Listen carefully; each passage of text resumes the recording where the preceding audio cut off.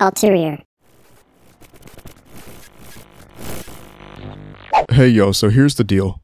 I just started a new job this past week, and it is kind of sort of a little bit cutting into the time that I would normally spend recording this episode and getting the reviews for the last week finished.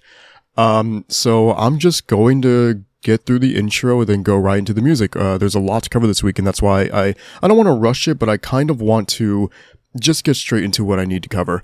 So, this week there are new singles from the likes of Palisades, Motionless in White, Miss May I, and a bunch of others that we'll get to, and then new records from Wolves at the Gate, Angelmaker, Drug Church, First and Forever, Distinguisher, and Set It Off. So, yeah. Thanks everybody. Enjoy this chapter.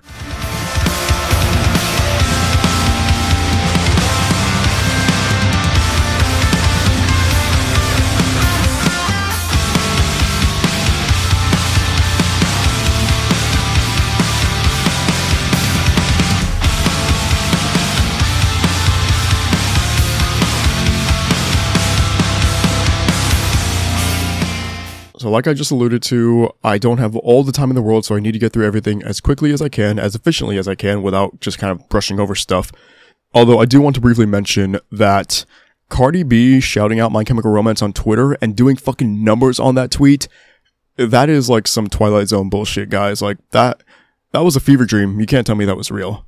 So, the number one ranked song I've seen to go over like this past week came from Palisades, and it is their brand new single called Better.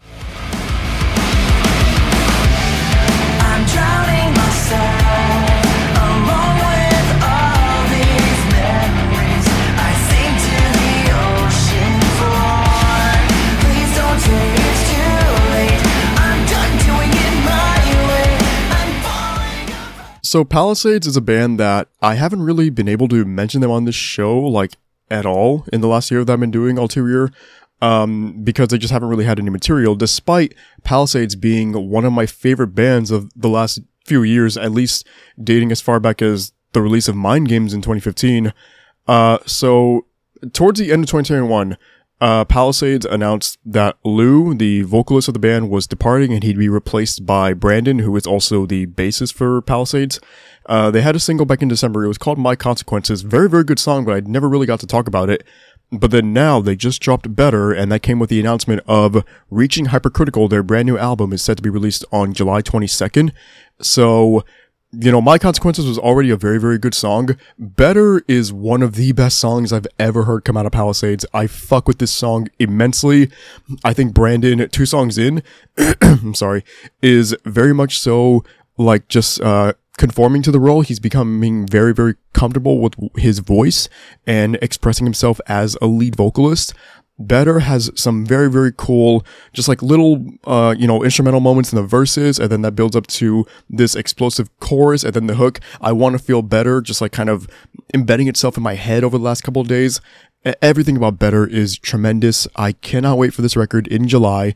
Palisades are fucking back, and hopefully, from the sound of it, just as good as they have always been. Speaking of a band coming back with an announcement for a new record, Motionless in White, one of the biggest bands in the scene, dropped the brand new single called Cyberhex. Initiate Cyberhex. Eliminate threat. I pull the sun from the sky to freeze the future of time and drift as one through the infinite. I found my silence. The aforementioned new album is called Scoring the End of the World and is releasing on June 10th. Big ass fucking summer we've got coming up, so definitely a lot to look forward to with the scene the next few months. So Motionless, they hadn't really done anything like as far as a full-length project goes in almost 3 years. Disguise back in 2019 would have been the last one. They had a single back in August. It's called Time Bomb. I don't believe it's on Scoring the End of the World, so that was just a standalone. And now we get to Cyberhex. This is gonna be weird, but like, The song sounds sonically like it's called Cyberhex. There is so much happening here that is like so grimy in the electronic realm. It really sounds like Mick Gordon's work on the Doom soundtrack and then what he did with Bring Me the Horizon on Parasite Eve. That kind of, not to, take a page out of the actual name of the album, but it sounds like the soundtrack to the end of the world, like this cybernetic apocalypse just being voiced by Chris Motionless, orchestrated by him for that matter, orchestrated by the entire band, and the way that it's heavy while being so experimental, while being anthemic the way that Motionless and White have been able to achieve over the last few record cycles. Cyberhex is the perfect showcase of where this band is headed this year, and Scoring the End of the World come June 10th is going to be one of the biggest fucking releases all year for the scene. Actually, looking at the next song now, this really was the week of the comeback because we got a brand new Miss May I song after 5 goddamn years of inactivity. The song is called Unconquered. It's been so long since I felt alive, yeah, maybe I'm the only one who can save me from the monster I've become lately. All these ghosts still chase me, and there's nowhere left to run. Admittedly, I don't have the best of attachments to Miss Maya or like the most concrete of attachments, especially comparing them to the prior two bands I mentioned, Motionless in White and Palisades. Miss Maya is the kind of band that I've always acknowledged how good they are, yet if I'm being honest, it was not until the title track for Shadows Inside back in 2017 where I kind of like fell in love with the band and I started to really, really appreciate them for everything that they offer the scene, and how they're, after all these years, able to still be a pillar of metalcore. And then even after, again, 5 years of inactivity, they can just come back with Unconquered and it's like they never left. That is a real testament to how good Miss May I is. The song itself is fucking incredible. It's heavy. The chorus is so like singable. It sounds like arena ready. It's the perfect kind of song for this band to come back on, and I'm very, very certain there's a record out this year. I know that they were working on it back in like 2020, but then, pandemic shit happened and every fucking band got fucked over by it. But it looks like we're going to be going ahead with a new Miss May I album this year, and I cannot wait for it. Did y'all know this was happening? Because I didn't. A brand new Movement song. It is called Barbed Wire Body. Easy attraction, no second chances, you're staying short. You've got a barbed wire body, always armed up to the teeth, and everybody knows you're lonely, but if they hold you. This is following up 2020's No Good Left to Give, which was one of my favorite albums of that year. Also, just one of the saddest albums I've ever heard. It's really, really hard to get through. And Barbed Wire Body, I think sonically, it provides some bit of contrast to No Good Left to Give. Again, just a little bit. The song instrumentally sounds more upbeat than anything off of that record, yet lyrically, it still dives into just like as uncomfortable a subject matter as Movements have ever ventured. So take the chorus right here. You've got a barbed wire body, always armed up to the teeth. Everybody knows you're lonely, but if they hold you close, you're gonna cut too deep. This song fucking rules, man. And Movements just rule in general. This is a band that like, is taking like post-hardcore, the more, like emo side of it and kind of just acting as like, not even pillars for it, but like forefathers, if you want to go that route. Movements just feels like the biggest band in that realm, the best band in that realm. And Barbed Wire Body to me shows that they can take on any kind of a sound and just be leagues ahead of everybody else around them. There is a new single from Illicit. This one is Superstitious. It's freaking me out, I'm paranoid to conjure blessings, 'cause something wicked this way comes. You're superstitious, 'cause I'm dealing the cards. 7 years of bad luck if you ever break my heart. Obsession. If I'm not mistaken, this is only Illicit's third song, like, ever. She is a goddamn fucking star. I expressed that towards the end of 2021 when I talked about Piano and I named it one of my top 100 favorite songs of the year. Piano was incredible, and Superstitious is just as good in my opinion. I think this song has like a really cool, almost like a Latin feel going for it. Just the way that the guitar work sounds, it really plays so well into the style that Alyssa delivers vocally. The story being told in the song is also just like really, really fun in my opinion. The hook of the line, or the hook of the song being, "Are you superstitious? 'Cause I'm dealing the cards. 7 years of bad luck if you ever break my heart." It's straightforward. It's to the point. It is such a cool, infectious, and catchy kind of pop song. Again, mixed with like other Latin elements. Superstitious is really, really sick. I love Alyssa. I think she does great work, and as long as she can display consistency throughout the next few singles or record or whatever it is that she's going to be ultimately doing, Alyssa is going to be a star. There's no way she doesn't end up in that echelon. The final single that I will be going in depth on for this episode is Satellites in Motion by Destroy Rebuild Until God Shows.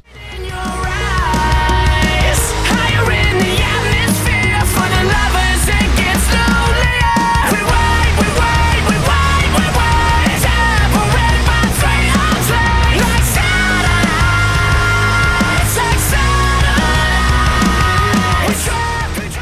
And along with this came the announcement of the first drugs record in 12 years. It is going to be, or actually 11, my bad. It is going to be called Destroy Rebuild. It drops June 17th. So Destroy Rebuild Until God Shows, or Drugs, whichever, way you prefer to say that name. I mentioned this before. It is fronted by Craig Owens, who used to be in Chiodos, one of my favorite bands of all time, one of the most pivotal bands for, I can't fucking talk on this show, man. One of the most pivotal bands of my adolescent years when it comes to like shaping my interest in the alternative scene. So for that reason, Craig has always been like a really, really important and special voice in my life. So any chance I get to hear new material from him, it is a treat. Satellites in Motion, it packs the same ferocity that the other Destroy Rebuild Until God Shows single from a couple weeks ago. I believe it was called Destiny. The same amount of like aggression and like just overall catchiness in what was found with Destiny is also present in Satellites in Motion. I think this is an incredible song. I enjoy everything that Drugs are doing. I enjoy what they've been doing their entire career, even though, again, first record in 11 years. June 17th is going to be very, very special for me. These were the remaining singles from last week that I gave either a 4 or a 5 to in the reviews on social media. New Day by Alice in Wonderland, Transcendent by Aviana, Closed Casket by Cohen, Drugs in Miami by Codis, Shadow Blur by Elysion, Lost in Doubt by Fame on Fire, Flames by Future Palace, Drama King by FYKE featuring Kellen Quinn, Mad by Glasslands, Ornaments from the Wall by Greyhaven, Raining in Toronto by In Her Own Words featuring Jonathan Vigil from The Ghost Inside, 10 Digits Away by Koyo, Trying by Mint Green, Backseat by MNYS, Rich Kids Ruin Everything by Modson, Sensitive by Mothika, Bizarre Adventure by Notions featuring Oriukin, Simon Vendetta by Strawberry Girls, Telescope by Tala, Can't Help But Hate by Terror featuring Corpse Grinder from Cannibal Corpse, Hollywood by Thornhill, My Life by 2 Feet, Play the Part by 2 Feet, and Scarlet by Windrunner featuring Valiant Hearts. So those are all the singles from last week. All of them got either a 4 or a 5. Another really, really good week for singles. Let's keep that energy going, alright? This might take a little while, but just, let me have some space to try and formulate all of my thoughts about these albums and EPs and relay them to all of you to the best of my capabilities. So I'm gonna start with what was honestly my most anticipated album from last week, that being Eulogies by Wolves at the Gate.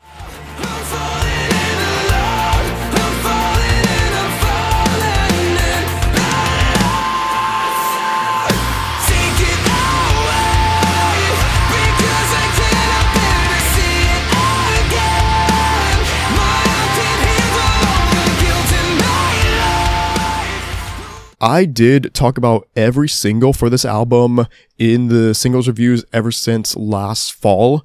So I haven't like shied away from expressing how I feel about Wolves at the Gate, and this gives me the chance to finally kind of expand on that discussion. So Wolves at the Gate, for anybody who doesn't know, is a Christian metalcore band. I discovered them almost 10 years at this point, off of Oh the Depths, which is off of their debut EP. I can't remember the name of it off the top of my head. We Are the Ones? Is that what it's called?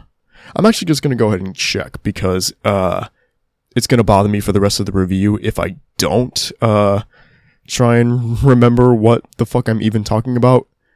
Is it We Are the Ones? Yeah, it is. We Are the Ones from 2011. Again, the song was Oh the Depths. It is one of my favorite, like, metalcore / post-hardcore songs ever made. That's kind of a recurring theme when it comes to Wolves at the Gate in terms of, like, how I view their discography in a totality sense. So it's not just Oh the Depths. There is also 5x5 from 2014, which I spent way too long referring to as VXV because I didn't know any better and I was a little dumb shit. I still am, but this is pertaining to the mid 2010s. So 5x5, there are 2 songs on that record that I go back to all the goddamn time. Relief and East to West. I could listen to those songs for like hours on end, guys. Like, I hit my microphone right now. I love those songs with all of my goddamn heart. I keep saying goddamn, which is very antithetical to the nature of Wolves at the Gate. I'm not doing that intentionally. So Wolves at the Gate, again, a Christian metalcore band. The lyrics to their songs dip heavily into a Christian nature and like speaking the gospel and just like, you know, spreading the word of Jesus and all that stuff. I don't want to get into like a religious discussion because I have my beliefs and I feel like everybody is, you know, obviously entitled to whatever it is that they believe in or don't believe in. For full transparency, I myself, I don't really know what I would identify as in terms of like a label. My beliefs over the last year have changed just over like the course of some of the traumatic stuff that I've experienced. I used to identify as atheist. I would say now I do believe in a higher power. I do believe in a deity. Can I say definitively one exists? No, I can't. But that's just where my head is at now. So to get a Wolves at the Gate album with this mindset that I have now, it's eye-opening to say the least. It gives a different spin on their material that I didn't necessarily have beforehand, because I could listen to, you know, their previous album Eclipse from 2019 and not make any religious attachment to the songs, yet still fuck with them immensely. And I feel like that is the case with Eulogies. Now I do notice the religious connotation, but I feel like if I didn't, I would still mess with this material just as heavily without that context. Sometimes when I review albums, I try to go in order of the singles rollout, but for Wolves at the Gate, I'm gonna start with Lights and Fire. That got released as a single back in the middle of January, I think it was. Lights and Fire. Okay. Don't want to say this. The likelihood of this actually like getting any kind of attention is not there, so I feel like I can say it and I'm not like really spoiling anything for the remainder of the year. My intention for December is to once again do what I did this past December and rank my top 100 songs of the year. It would take some god tier goated shit from other bands to cause Lights and Fire to not make the top 20. Lights and Fire might be my favorite Wolves at the Gate song ever, and that is with consideration to the other songs I just gassed up, like Oh the Depths and Relief and East to West. Lights and Fire is one of the best songs of the year so far, in my opinion, and maybe at large one of the best songs I've ever heard. It has such an Avalanche by Bring Me the Horizon feel to it, almost eerily if I'm being honest, but I think Wolves at the Gate took that sound and crafted something really memorable and special with Lights and Fire.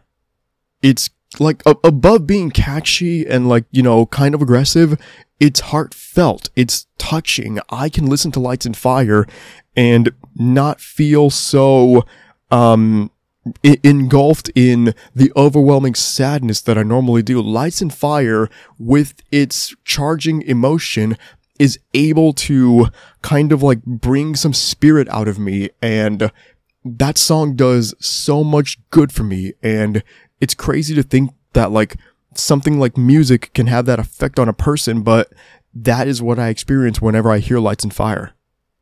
The record opens with Shadows, which got released as a single back in October.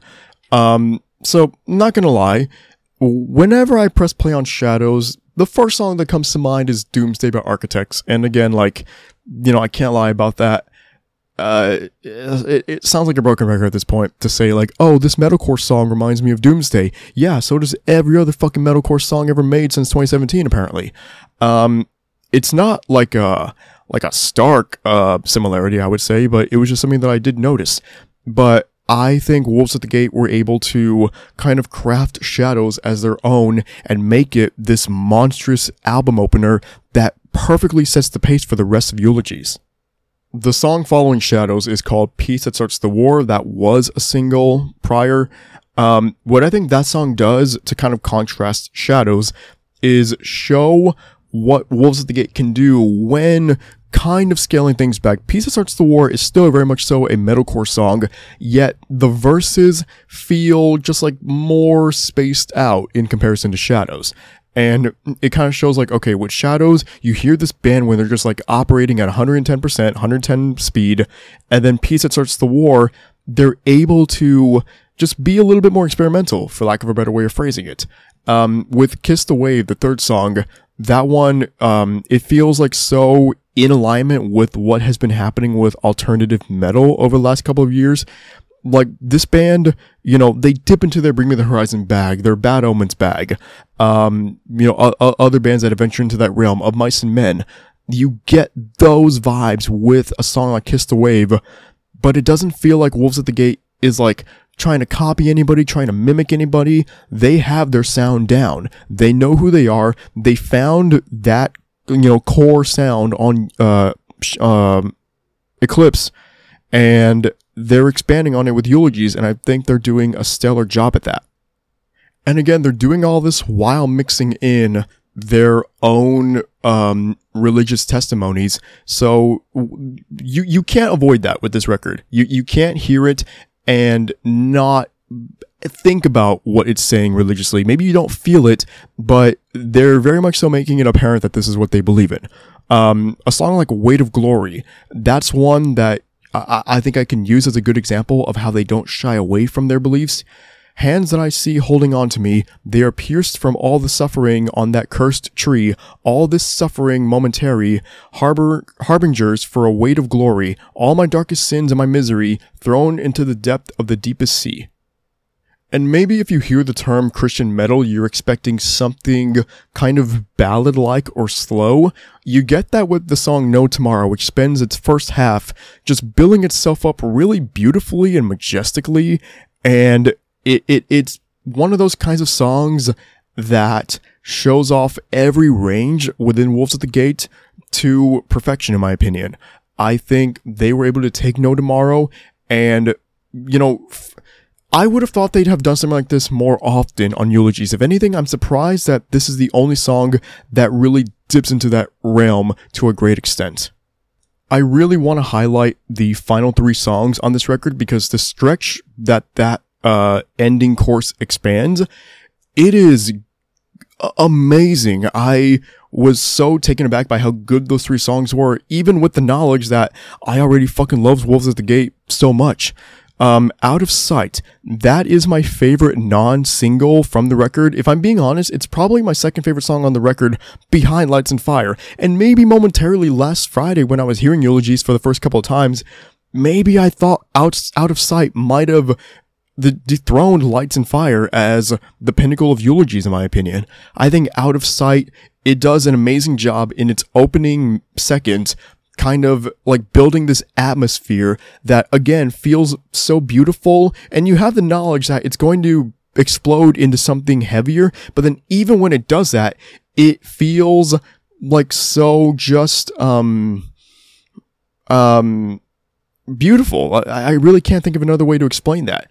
It's such an easy song to get into because it does kind of fit every trope set by the scene when it comes to the songs that you can look at and be like, oh, this reminds me of Bring Me the Horizon. Oh, this reminds me of Linkin Park. Yes, Out of Sight is that song, but at the same time, it is that song in terms of like just what it's able to do for eulogies. That is followed by Embracing Accusation, and I mentioned No Tomorrow and I said that was kind of the only song that had like the real slow nature that I was kind of expecting from more of eulogies. Embracing Accusation, it does have those elements, but I felt like it was kind of a little bit more emphatic with its delivery when it gets heavier. The name Embracing Accusation, admittedly a little sus, but it just dips into everything that this band stands for religiously. The father of lies is coming to steal, kill, and destroy, and my hopes of being good enough. I hear him saying, cursed are the ones who can't abide. He is right, hallelujah, he's right. The devil is preaching the song of the redeemed, that I am cursed and gone astray. I cannot gain salvation, embracing accusation. It's a sermon, sure, like, that is what's happening here.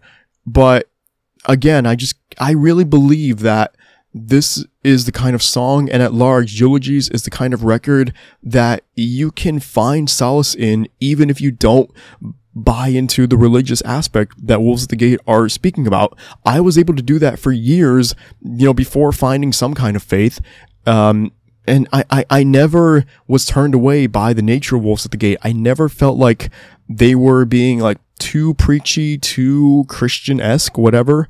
I've loved Wolves at the Gate for a really long time, and I'm able to kind of just like expand on that love now. From there, the closing track, Silent Anthem, feels like this accumulation of everything that was happening up to that point in Eulogies. It's the longest song on the record at 5 minutes and 27 seconds. Never once does a song feel like it's fluffing that runtime in any manner. It's heavy, it's beautiful. There's like this piano bridge that perfectly sets up the outro that feels like, not to give like a religious metaphor, but like clouds are opening and there's like sunbeams and shit. It's fucking enchanting, dude. I love Silent Anthem. I love Eulogies. I love Wolves at the Gate. And I want to finish off this review saying that, even if you don't identify with this band's beliefs religiously, there's something to adore here by everybody, I think. This is an amazing record.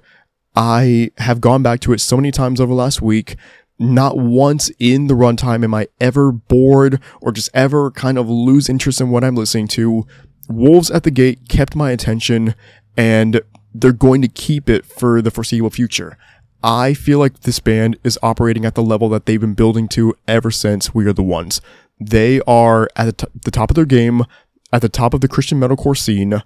They have it right now. I think Wolves at the Gate are in as good of a spot as they have ever been. What do I want to review next? So let's counter a Christian metalcore record with a deathcore record, just to provide some variety for y'all.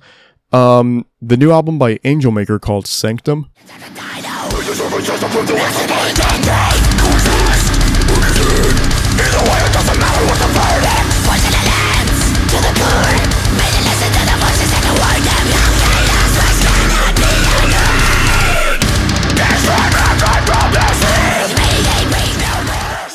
I'm gonna go back to something that I touched on very briefly last week when talking about Vane FM, because I remembered something about like a story from 2 summers ago, and how that applies to Angelmaker.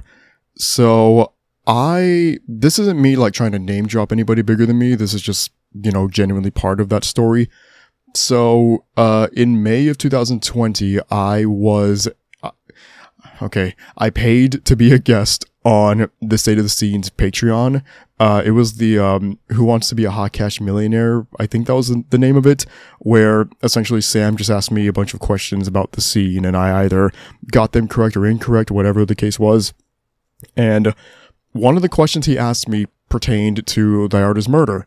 And I told him that of every genre in the scene, deathcore was the one that I was the least well versed in. And not that I didn't listen to deathcore, because I definitely did. I have fucked with deathcore for a very, very long time. But in comparison to other genres within the scene, like metalcore or post-hardcore or pop punk, deathcore I didn't have all the knowledge on, and I can admit that. So over the course of that summer, I kind of went on like a heavy music kick. And I say heavy music so that Vane FM can fit into that echelon, because they're not deathcore, they're hardcore. But one of the records that I discovered in that period was the self-titled Angelmaker record from 2019. That album is just fucking diabolical and maniacal and all these other phrases that I can use to try and describe how goddamn heavy that album is. I really, really liked it. And maybe my love for the self-titled is what's creating some bit of a disconnect between myself and Sanctum.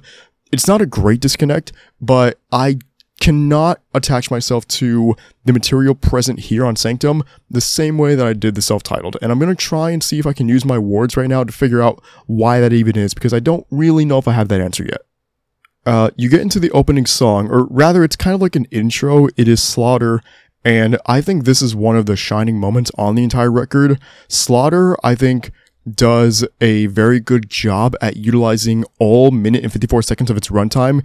It establishes immediately what Sanctum is, what it's going to entail, and how this is probably the natural progression to go from the self-titled Angelmaker record into Sanctum. Just really, really shows off the brutal nature of this record perfectly in a short, timely manner. Creator's Conscience, the second song. The opening guitar work, to me, that bit of the track showed like hints of death metal as opposed to just deathcore. Like, it kind of harkens back to what Lorna Shore have been doing ever since Immortal. And I can't say for certain if that was the influence on Creator's Conscience, but that was just something that came to my brain. I love this trend for deathcore because I think this kind of death metal fuse is what can really show another side to a lot of these deathcore acts, and I think it does that for Angelmaker. And a similar thing with Creator's Conscience to Slaughter, it never feels like there's a filler moment in the runtime. Everything hits, everything is vicious, it's all necessary. You get into Eating the Body of God, and I think this is another song that like really shows off the heaviness of Angelmaker and the brutal nature that possesses them. Not to like be demonic or anything, but that's kind of what I want to emphasize, and like how my brain was processing these sounds. There's a part throughout it, or not a part, but there are several parts throughout Eating the Body of God. I can't fucking talk on this episode, guys. Eating the Body of God, where it's just instrumental, but it maintains that level of aggression and maybe at times accelerates it even. Want to get into Effulgence, and I hope I'm saying that correctly. Effulgence is some fucking Wordle type of word. I say that because Wordle is really, really fucking me over lately. So Effulgence, I want to say like once I got to this track, it was kind of becoming a little bit repetitive. Maybe there wasn't enough variety to maintain my attention to the extent that I would have expected going into Angelmaker's new album. So I still really enjoy the song, yet I could sense from there, like, okay, there's definitely not the same connection that I had to the self-titled. There's a track on here called Gutless. It's also a sub 2-minute song, and what I like about Gutless is how it is still a heavy song while providing some level of contrast compared to the other songs. It's heavy, but there's nothing about the instrumentation that is like fast paced, there's no like crazy double bass shit, no crazy guitar work. It's very straightforward and like, again, metal in its nature, but it does a lot of good for Angelmaker, I thought. I felt like the two songs that followed Gutless, those being The Great Grey Flame and What I Would Give, those do a lot more of the same that's happening with Sanctum. And again, I don't want to say that it's repetitive, but I couldn't necessarily pinpoint like moments in these songs that were able to stand out and give them their own character. They do blend together. I did end up finishing this record thinking, okay, which song was which for some of these, because they don't all do the best of jobs at distinguishing themselves, in my opinion. Lazarus is another really short song, and I feel like those shorter tracks, so what I've mentioned with Lazarus and then Gutless and Slaughter, they are the ones where I felt like that short format pays off so well for Angelmaker, because I'm able to retain more from those tracks than I am some of the other ones. And granted, sure, they're shorter songs, but I feel like that short runtime really forces Angelmaker's hand in crafting some more brilliant moments, I would say. The back-to-back combo of Bloom and Exit Signs being the closing portion of Sanctum, there was a lot there for me to really appreciate. Bloom is an instrumental song, and it takes its time in the initial moment to really build itself and be different from the rest of Sanctum, and that is what helped make Bloom one of the standout songs on this record, in my opinion, because, again, it was able to stand out. It was able to develop its own character. I didn't get Bloom mixed up with anything else on this record. Bloom really stands almost above everything else on its own. Exit Signs is...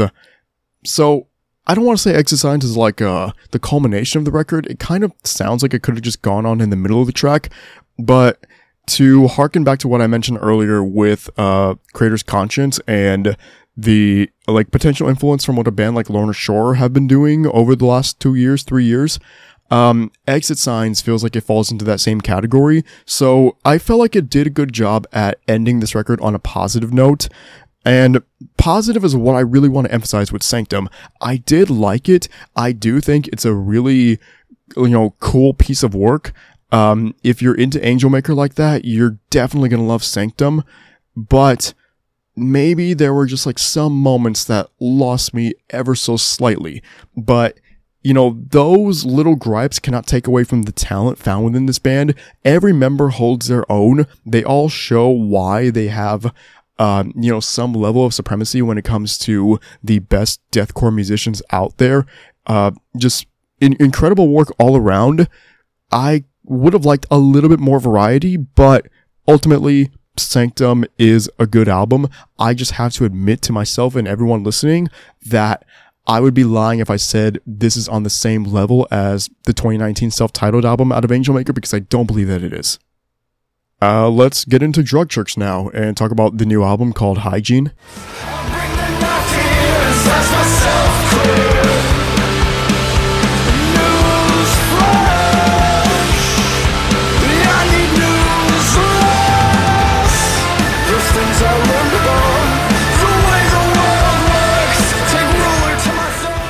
So I've actually been keeping up with the album rollout for Hygiene for a minute now.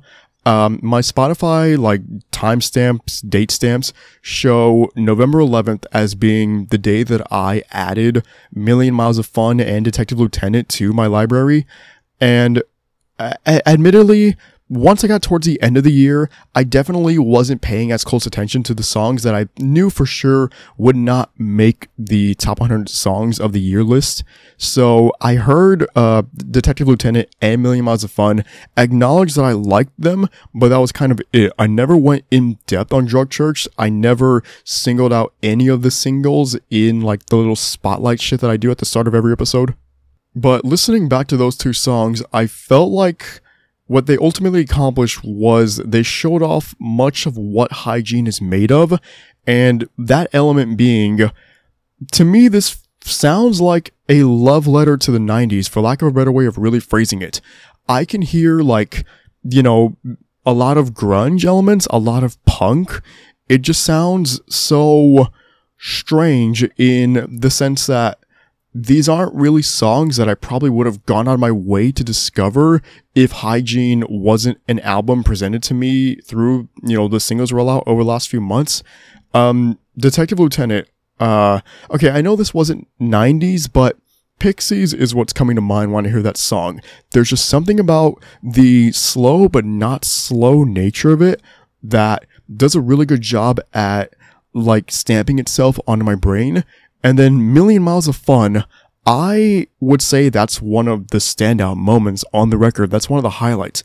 Million Miles of Fun, I listen to it and like I can just feel like, you know, the 90s influences coming through. Like I can sense, you know, some Nirvana, some Alice in Chains, Sunny Day Real Estate. I can pick up from, you know, a song like this, and not to a great extent, but that's something that is like, you know, kind of prevalent. Pearl Jam, Soundgarden, all these 90s bands, I can find within Million Miles of Fun, and at large find them all throughout Hygiene. And then once you get into the two opening songs, Fun's Over and Super Saturated, I can still hear the 90s influences all throughout that, but also at the same time, there were a lot of contemporary acts coming to my brain. Like, the immediate one was Can't Swim. I felt like that really jumped out at me to some extent. Not a great one, but just a small, slight extent. Movements was another act present in my brain. And I'm listening to these songs and I'm just thinking like, what the fuck is Drug Church actually going for? Not that they need to be going for anything specifically, but like, I hear these songs and I grow curious, like, what were the writing sessions like? Like, what were they kind of, you know, throwing back and forth? What was the influence on this record?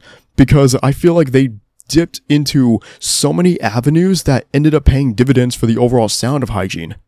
And I say that because I personally would not have ever gone into a writing session thinking like, okay, Nirvana, Pearl Jam, Soundgarden, Sunny Day Real Estate, Can't Swim, Movements, like that's not something that presents itself in my head. Ocean Grove, I want to also throw out there because I feel like there's a lot of what they've been doing ever since, Flip Phone Fantasy back in 2020 that I can hear bits and pieces of that on Hygiene. And again, it's just like, where did this amalgamation come from? Actually, that brings me to another point now that I'm looking back at the track listing. So, the song World Impact. A little bit of thrash metal, maybe? So, I don't know if anybody listening would have heard of the band Power Trip. Rest in peace, Riley. Power Trip, they're one of the, you know, more prominent names over the last few years in thrash metal. I can sense some of that in World Impact. And again, it's like, what were they going for? Not that they needed to be going for anything, but like, there's just so many different influences affecting the sound of Hygiene in the best of ways. World Impact is still really good. It's one of my favorite songs on the record. I love like the moments towards the end where you really get to hear like the bass lines come through. It's just like such a cool song, and it has the perfect transition into Premium Offer, which I would mention as another one of those like Pixie-esque songs. So to go, you know, back to back between World Impact and Premium Offer, there are many other moments on this record that I feel like can, like really show the versatile range of Drug Church and the complete fucking pool of influences that they just comfortably swam in for the recording process of this album. Piss and Quiet, great name by the way, is another song that shows like what Drug Church can do when they're displaying their aggression. And the closer, Athlete on Bench, that one again is able to kind of show like what they can do with a more melodic based direction. And there's so many different things I could say about Hygiene that I know I didn't get to in this review, because I feel like almost a week later my brain is still trying to process what it was that I actually heard, because there was a lot going on with Hygiene. This is not an album that I think people should be missing out on. I think everybody should listen to Hygiene at least once through and see, you know, what it is that you can find about the album that you like or you don't like. This is a Pure Noise Records release, so I would imagine that, you know, some people in the scene have heard about it already. And if they haven't, it's going to come across their radars at some point. And I'm trying to relay that info to all of you now to just get everybody to listen to Hygiene at least once. I feel like it's an experience that everybody in the scene should expose themselves to in some manner, because this is a mind fuck, to say the least. We're almost through. We've got 2 EPs and 1 album left to get through. And I'm going to go into the new First and Forever EP right now called Till Death Do Us Part.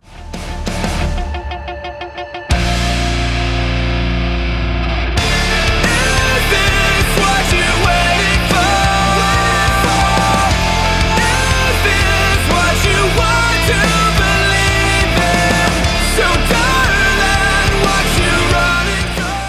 I think First and Forever, I have mentioned them when talking about like miscellaneous singles for the week, but I've never gone in depth on them. The first time I heard of this band was a year ago on the EP Let This Love Lie Dead. So that was actually released on March 12th, 2021, and Till Death Do Us Part came out March 11th, 2022, so almost exactly a full year from that EP's release, and I wonder if that was like intentionally done on the part of First and Forever. So this was supported by 3 singles: Sick Little Games, If There's Smoke, There's a Fire, and You Would Never. Sick Little Games, that song reminded me a lot of like early Set It Off, and I don't mean to say that because I'm going to talk about Set It Off later on, but like when I say early Set It Off, I mean like the theatrics that you could find with Horrible Kids and cinematics. I can kind of hear a little bit of that spread throughout You Would Never, and it's a really, really good song. Sick Little Games, my bad, not You Would Never. Sick Little Games is a great song. The single that followed it, If There's Smoke, There's a Fire, I would say that one still stands tall as my favorite song on this EP. You get more of like I don't want to say like a throwback post-hardcore sound, but I can hear like, elements from choruses that you would have found back then through, bands like My Chemical Romance or From First to Last or The Used. I can just hear that. The Silverstein, off of Discovering the Waterfront. That is the prevalent sound of There's Smoke, There's a Fire. Not necessarily structurally or instrumentally, but more so vocally. And I feel like it's a great way to pay homage to that era of music, even if that wasn't the intention. And then You Would Never, it does something similar with post-hardcore while sounding more upbeat. In its nature, it's not really upbeat compared to Sick Little Games or If There's Smoke, but just like the pitch in the chorus and just the way the guitar work sounds, it comes across as more upbeat, but it still has all of those emo layers that I think First and Forever are doing a really, really stellar job at displaying to their audience so far. And then for the 2 songs that were not singles, the title track and then The Harder We Fall. The title track, Till Death Do Us Part, there are these really cool, like, almost electronic elements in the verses, and not electronic in the way that, like, maybe a band like Bring Me the Horizon did, or Motionless in White on the recent single that I just talked about a few minutes ago, but it just kind of has, like, that modernized feel to it, and I really enjoy that, level of variety for the title track. And then The Harder We Fall, it scales things back slightly while again retaining that kind of emo sound that is, found all throughout Till Death Do Us Part, and it's found in ways that makes the replayability of this EP as infinite as you can possibly get for an EP. I have heard this over and over again the last couple of days, and I wouldn't say it gets better and better. I feel like I have reached a very good, and high for that matter, baseline when it comes to how I feel about Till Death Do Us Part. I think it is a great EP. Is it perfect? Maybe not. I also think that personally, I am ready for something larger from First and Forever. Let This Love Lie Dead, I thought it was great, and I feel the same way about Till Death Do Us Part. I want something of a larger format out of them. I think they're capable of carrying a full album. This is the kind of band that they can really only grow from here. I don't see any reason why there would be any kind of a downward trajectory for First and Forever. If anything, it's going to go upward, like massively, guys. If you're not on the train for this band right now, get on it, because First and Forever are going to be doing some really, really cool things in the future, and I think that was only reaffirmed with Till Death Do Us Part. Let's talk about the new EP out of Distinguisher called Under the Weight of Things I Couldn't Change.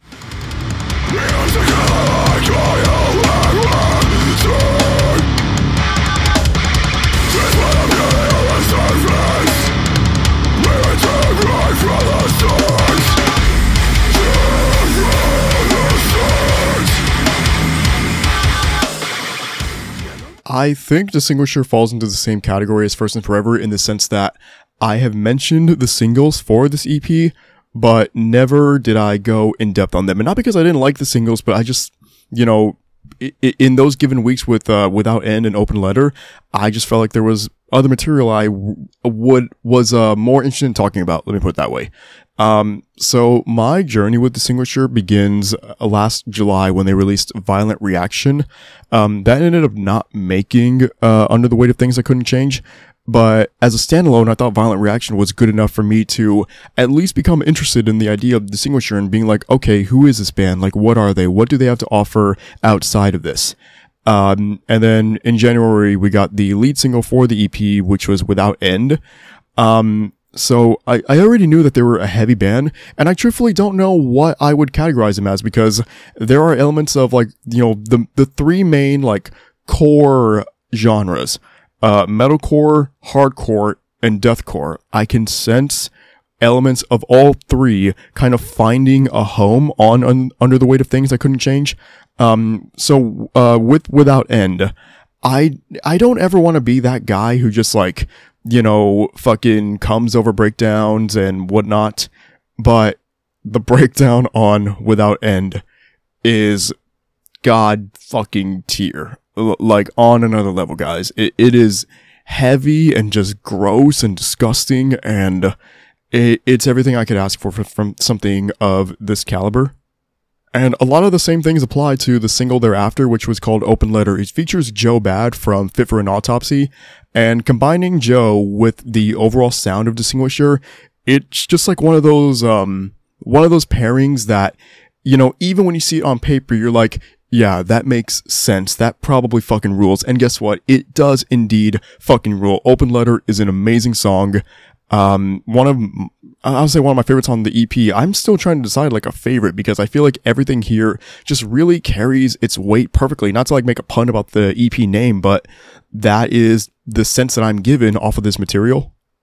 I absolutely adore the way the EP begins with Point Willow, and how it, like, really, like, gently holds your hand through that song, and it never, like, really gives you a glimpse of what's going to happen with Under the Weight of Things I Couldn't Change. But I feel like that was done to the benefit of the EP, because if you're coming into Distinguish for the first time and you hear Point Willow, it's more than likely going to, like, you know, capture your attention and your interest, because it doesn't show you the full picture right away. And then you get into By Design, and even then, I don't think you're given an entire grasp of what's happening. Like, By Design, the outro of it feels like so, Carnival-like was the thing that came to my head, and I don't really know how to get that point across or emphasize what I really mean. But By Design's outro, it just has, like, this chaotic feel to it while being kind of slow, at least in comparison to the heavier moments on songs like Without End and Open Letter. And then the two songs that close the EP, Dying Light and Coffin of Pain. Dying Light, it has, like, a new metal flair to it, still with everything else I mentioned about metalcore and deathcore and hardcore, but I can sense, you know, again, like, new metal elements being sprinkled into it. Slipknot is the easiest comparison, but I would also say, like, early Cane Hill stuff I could pick up on Coffin of Pain. And then, actually, Dying Light, my bad, not Coffin of Pain. Coffin of Pain, it has, like, this really brooding nature to it, and some of it is a little bit slow. It's definitely a lot more melodic based than anything else on the EP, yet I feel like that was a really good way to close the EP, because it gives you this sense of a different side to Distinguisher without fully showing it to you, and maybe being like, you know, acknowledging that this EP could be taken as more of a teaser for an upcoming record than anything else. And, you know, with that notion, I think Distinguisher have made an amazing marketing tool when it comes to Under the Weight of Things I Couldn't Change, because again, it shows you who they are without showing you the full picture. Like, I know there is more to this band than this EP is letting on, and I already think it's a perfect EP. So if I feel this strongly in favor of Under the Weight of Things I Couldn't Change as an EP, I genuinely can only imagine what a full-length record out of Distinguisher at some point in the future, whether it be later this year or sometime next year, what that's going to sound like, I can't even fathom, but I would imagine it is going to be monstrous, it is going to be versatile, and it's going to be something that I want to come on this show and champion the way that I'm doing this EP. And finally, we have the brand new album from Set It Off. It is called Elsewhere. No cigar, I'm dancing in the dark, 'cause every light keeps shutting off. I'm playing with bad luck, 'cause she doesn't give up. Sinking her teeth into my dreams again and again. Get up again. I'm playing with bad So here's my time to shine. Here is my time to once again paint the picture that is my history with Set It Off, all the ups and all of the downs, because with some of the bands I talk about on these shows, I, kind of have to do a little bit of research and at least try and remember, like, what did this sound like? What did this thing not sound like? Set It Off is one of those bands that I just have everything, like, off the dome, and for better or worse, honestly. So my, journey, if you want to call it that, with Set It Off begins in 2011, because that year there were a couple of songs that, like, no matter what I did, I couldn't escape the thumbnails on YouTube. It was just, like, always, there and in my face. And so the song I'm talking about is At Reply. That was off of the Horrible Kids EP. I don't know if it was the lead single. It had to have been, but, At Reply, I could not get away from it. Couldn't escape it until one day I was just finally like, okay, you know what? Fuck it. Let me listen to this. Because, when it comes to songs that are just like, embedded into your YouTube recommends, I went ahead and listened to Reprobate Romance. I went ahead and listened to You Won't Be Missed by Like Mouse of Flames. Let me go ahead and listen to At Reply and just see what the fuck this thing is. And I was completely blown away by what I heard. At Reply honestly might be one of the best songs I've ever listened to in my goddamn life. The way that it was, like, theatrical and strange while maintaining a level of catchiness. Like, I thought I wouldn't hear anything like that again except for Get Scared. I didn't think I'd hear anything like that out of a band since My Chemical Romance. Yet here was Set It Off delivering it to me with At Reply in the most grandiose manner I could have ever imagined. And then Horrible Kids itself as an EP is also just fucking tremendous, because we got songs like Breathe In, Breathe Out, and then the title track Horrible Kids. I was sold on Set It Off from that one EP. You get into Cinematics in 2012, and everything that I believed the band was just reaffirmed. And I'm sitting there with the collection of songs like Cinematics and just could not understand, like, how did this band fall into my lap per se? Like, how did I happen to be so lucky to come across a band as talented as Set It Off? And I had the chance to see them live at the end of 2014. It was, okay, I remember dates and shit, like, pretty well, so don't judge me. You can judge me on a lot of things, but not my memory. December 13th, 2014, it was the Black Mass tour. Set It Off was opening for Black Veil Brides and Falling in Verse. Actually, Falling was opening, or they were supporting Black Veil, but Set It Off was kind of the opener. Drama Club was, but I didn't see Drama Club. I got there late. So Set It Off. And they were coming off of Duality, which I believe is a perfect record. I cannot have my mind changed on that. Duality has been there for me, almost 8 years later, with songs like Forever Stuck in Our Youth, like NME, like Wolf in Sheep's Clothing. That record is a part of me, and I've always admired that body of work in a similar way that I do, some albums that have meant the world to me in the past, like From Under the Cork Tree by Fall Out Boy, for example, or Riot by Paramore. I truthfully put Duality in that echelon. And then the band goes into Upside Down in 2016. And I would say with Upside Down, it gets a little bit tumultuous. And some of it is the band's fault, some of it is my own. I remember, what was this? The Uncontainable? Was that the name of it? The lead single? The one that has, like, Cody Carson doing boxing in the music video.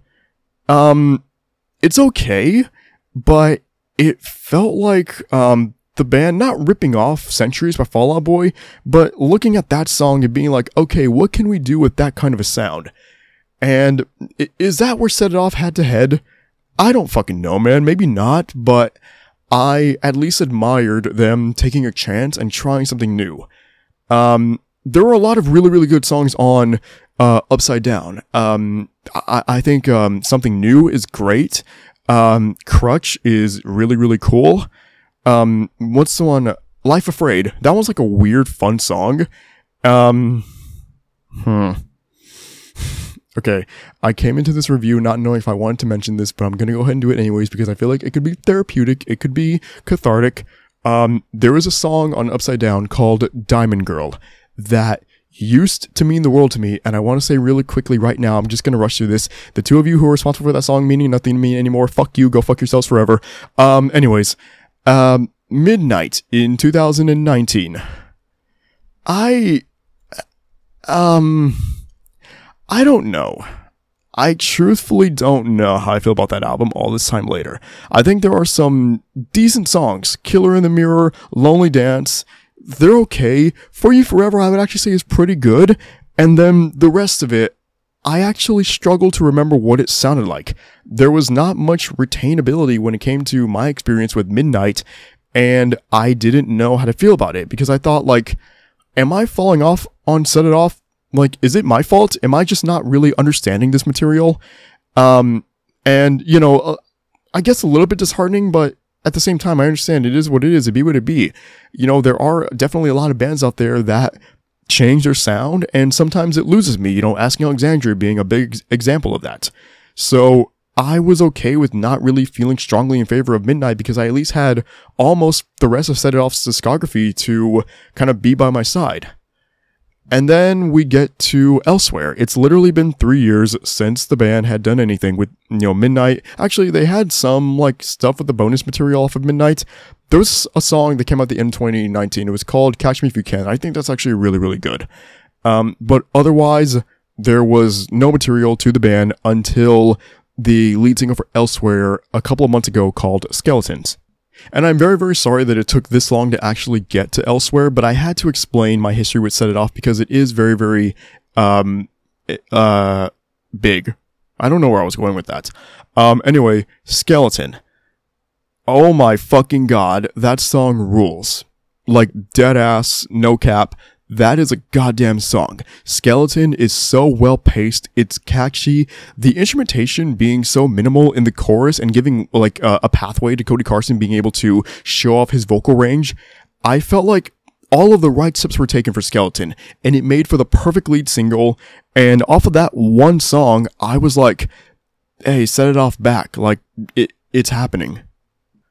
I felt that the two singles following Skeleton, those being Projector and Who's in Control, did also amazing jobs at showing the pop side of Set It Off and how far they have come in the development of that sound. This sounds like a band who, you know, took the last 3 years and really, like, focused in on what might have been the disconnect between the material on Upside Down at Midnight and then the consumers. And in my opinion, they fixed every single issue that I could have found with those records. One of the ones being memorable moments. I would say that Elsewhere is just flooded with moments that are able to stick with me.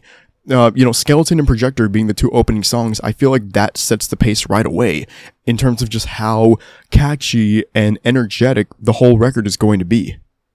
Some of the things I feel like Set It Off might have done in the process of putting Elsewhere together was look at not only what they have done in the past, but also look at some artists outside of alternative music altogether. So with Cut Off and Loose Cannon, I think those two songs display like some fraction of the theatrics I mentioned with Horrible Kids and Cinematics, and kind of put the modern day Set It Off pop rock spin on those. And it works tremendously well, I thought. I feel like the choruses on those two songs really stand out and shine. And this is a record that has nothing but choruses that are able to be put on a pedestal. Why Do I was one of my favorite songs on the album. There's like this like kind of 80s feel with the instrumentation in the chorus especially. I would say I would compare the way that Why Do I sounds to Straight Up by Paula Abdul. That was kind of what came to my brain almost immediately. It just has like that kind of a feel to it. And Cody being able to kind of like bounce his voice off of the instrumentation, it's so fucking sick. The song coming after Why Do I is as good as it gets. So the opening guitar work came in and it's very muted and it reminded me a lot of Youth by Daughter, which is also maybe the saddest song I've ever listened to in my life, by the way, just throwing that out there. As good as it gets though, it's also kind of sad in its lyrical nature, but it's one of those kinds of songs that the sorrow within it is masked by how just like upbeat and popish the instrumentation and the production on it sounds. The chorus of As Good As It Gets is absolutely phenomenal, guys. I cannot stress enough just like how easily this song was able to, uplift me despite being kind of a downer in a way. There's a streak of songs later on: Taste of the Good Life, Why Not Me, and Dangerous. All three songs achieve three different things, I would say. Taste of the Good Life. I think that song has more of those early theatrics from Set It Off that I mentioned beforehand. Why Not Me? The chorus in particular on that song, I think, has a little bit more of an alternative rock nature to it, at least in comparison to the overwhelming pop theme spread throughout Elsewhere. And then Dangerous is another song that really embraces pop and all the good elements of pop music for that matter. Playing with Bad Luck. This song appears towards the end of the record. God, man, I don't even know where to begin with Playing with Bad Luck. This was so close to being number one in Scenic Overlook. I had to listen to that song and Better by Palisades just like over and over again, back to back, to try and make a goddamn decision. And I ultimately went with Better by Palisades, but Playing with Bad Luck is, I don't want to say this is like peak Set It Off, but I have listened to Playing with Bad Luck on repeat for the last week, just fucking ad nauseum.